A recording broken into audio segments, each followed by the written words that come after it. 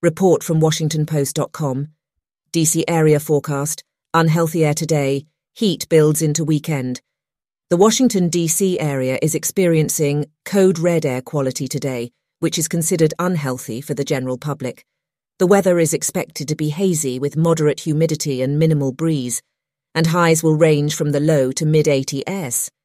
Tonight, the skies will be clear and calm with temperatures in the upper 60s.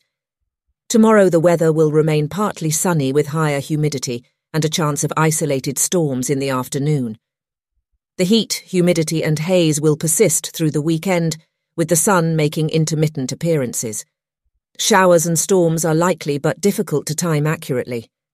Overall, the weather will be hot and humid with highs in the upper 80s and a chance of storms throughout the weekend. FT.com reports Emmanuel Macron calls emergency meeting as unrest follows police shooting in France.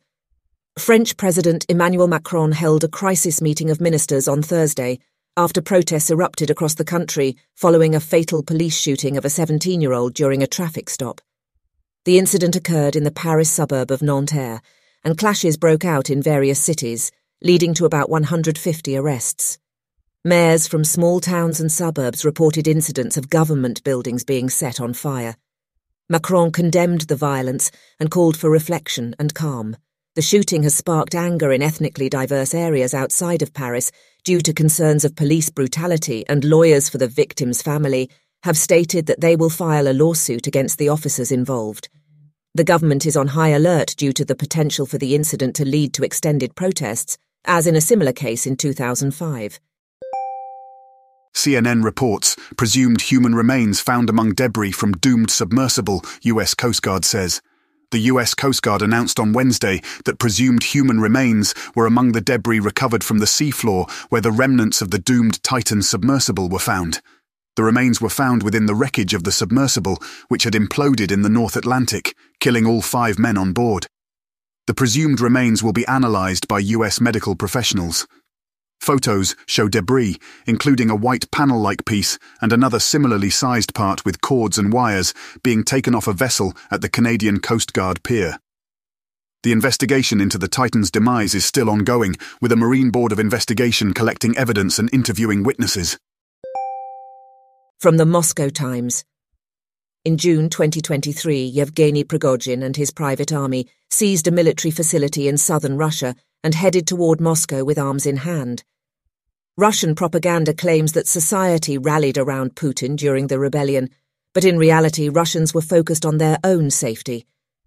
Before the rebellion, Prigozhin openly criticized the defense ministry and accused high-ranking military officials of inefficiency. While many people in power agreed with the essence of Prigozhin's claims, few sympathized with him personally. During the rebellion, there was confusion and uncertainty among Russian officials and managers, with some leaving the city and others arming themselves. After the rebellion, the civilian elite expressed frustration with Putin, the security forces and the military, feeling that control had been lost. The Russian elite was profoundly shaken by the events of the uprising. France protests erupt after police shooting of teenager from WashingtonPost.com. Protests erupted in cities across France after the fatal shooting of a 17-year-old boy by a police officer during a traffic stop. French authorities arrested 150 people as anger spilled into violent demonstrations, with town halls, schools, and police stations set on fire. President Emmanuel Macron called for a return to calm, while a protest planned by the mother of the deceased teenager is expected to take place. Police shootings are rare in France, but activists have accused the police force of discrimination and racial profiling, which they claim goes unpunished. Prior instances of police brutality and racism in France, such as the 2016 death of Adama Traoré, have sparked nationwide outrage.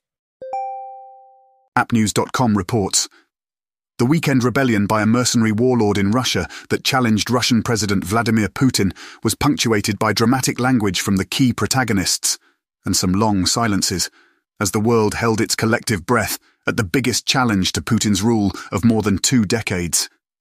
Though short-lived, the revolt rattled Russian power circles, tarnished Putin's aura of complete control, and gave Ukrainians hope that Russian infighting could help them.